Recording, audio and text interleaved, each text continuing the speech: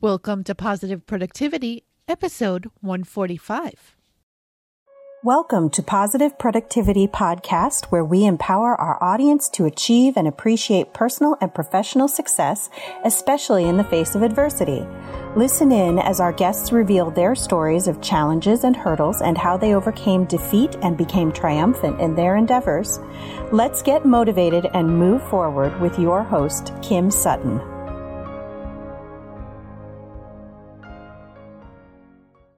Welcome back to another episode of Positive Productivity. In today's episode, I'm going to start a new series, which I'll be releasing once a week. In this weekly episode, I will be sharing weekly reflections and insights that I have seen over the course of the previous week. I'd love to hear what you think about this type of show format, because unlike my other solo episodes, these will be a little bit longer and will cover a variety of topics. As always, if you relate to anything that I'm talking about, I would love if you would visit the show notes page.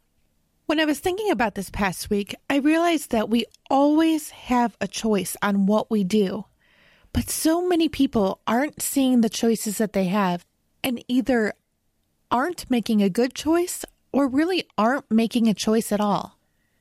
This became so obvious to me every single night when, in exhaustion, I had to decide whether or not I was going to work on my website rebuild or simply crash in bed, which, to be totally honest, is what I wanted to do just about every single night. However, looking at my to-do list and realizing that there are people who depend on the content on my site, every night, I made the choice of putting at least 10 minutes into the site reconstruction. You've likely heard on the Positive Productivity Podcast before that I say I always try to get away from my screens at least an hour before bedtime. However, this did not happen this week.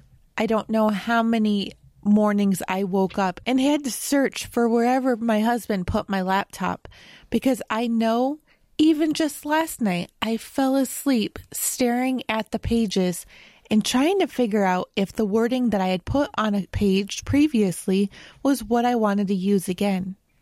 I know it may seem like I'm deviating from the topic that we always have a choice.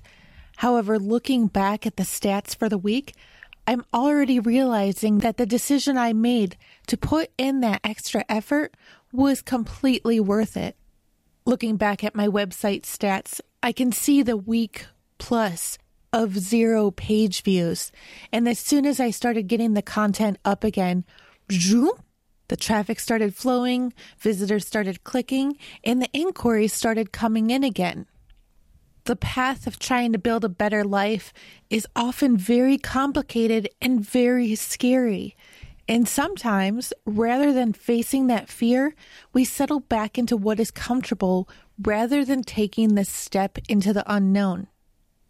I've worked with clients who often didn't tackle their task list because they wanted to do something that seemed fun and gave them a little bit of peace of mind. However, when we met for our next coaching session, nothing had been accomplished and they were still in the same place that they had been the week before. So I want to ask you, what choices are you making? Are you stepping out of the comfort zone, or are you staying in the place that you've always known and are therefore seeing no progress toward achieving your next goal? I challenge you in this next week to start making bold choices. Step out of the lines a little bit, and if you are coloring, choose to use a different color and go outside the lines. It's only by making these choices, whether they're big or small, that you'll be able to see some real progress on up-leveling your personal or professional life. The next major realization that I saw this past week is that working in scarcity mode is real. I have not worked in scarcity mode for months, and let me tell you, it's a wonderful place to work in. Even when my monthly revenue isn't as high as I would have expected to be, I'm not thinking about lack. I know that there is greatness to come. I can see in the communities around me where people are making rash decisions and are completely working in scarcity mode. These are the people who come up with launch ideas late in the evening and want everything produced for the next day. These are people who are putting out offers that really don't resonate with them or their brand. And these are the people who are constantly thinking about income rather than about the impact that they could possibly be making on the world around them. Now, just remember, when you're thinking completely on the income side, you're not only impacting you in a negative way, but you're also impacting your team and everybody who works with you. Your stress carries out into all the people around you, and it makes a fairly, if not substantially, uncomfortable working situation. If you're working in scarcity mode right now, I want you to take a step back and look at the big picture. Is your primary focus really all about the money? If you were to die tomorrow, would you really be concerned about how much money was in your account? Or would you be wanting to look at how many people whose lives you had touched, and would you want to hear the stories about how you had helped people? Stop working in scarcity mode. Know that everything is how it should be. And if you focus on producing your best work possible, then great things are going to be coming soon. My third and final reflection this past week was that we have the choice of feeding the fire or extinguishing it. There are so many people, especially on social media, who will comment negatively on our posts, try to steal our spotlight, and sometimes even just maliciously try to get into the way of our success. While there are times that these people need to be addressed and perhaps talked to, there are often times when we really just need to ignore these people, because concentrating on them and their negativity is only going to take us away from the positive place that we are and the impact that we're making. The more successful we get and the bigger impact that we are making, the more often that we're going to see fires starting in our social media feeds, in our inbox, and social media messaging. But we have a choice on how we're going to address those fires.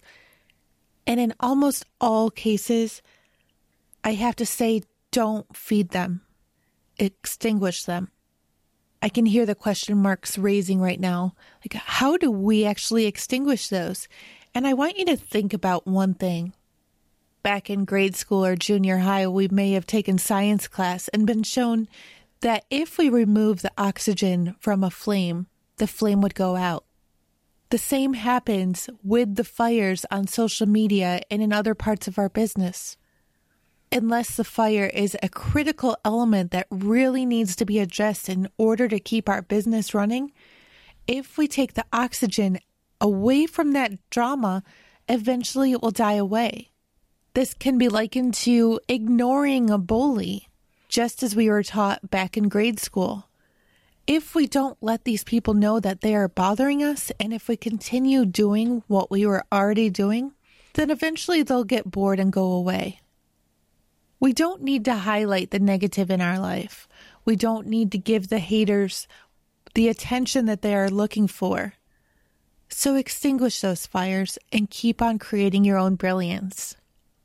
Now, with all this said, and until our next episode, go forth and have a positive and productive day. Hey there, this is Kim Sutton, host of the Positive Productivity Podcast, and I just want to take a quick moment to thank you for listening to this episode. If you enjoyed it and were inspired, I would love to hear your feedback. Please take a moment or two and visit the podcast on iTunes, Stitcher, iHeartRadio, or on my website at thekimsutton.com to leave your rating or review. I'd also like to invite you to join the Positive Productivity Book Club and to find out more about my coaching packages by visiting thekimsutton.com. Until the next episode, I hope you have a positive and productive day.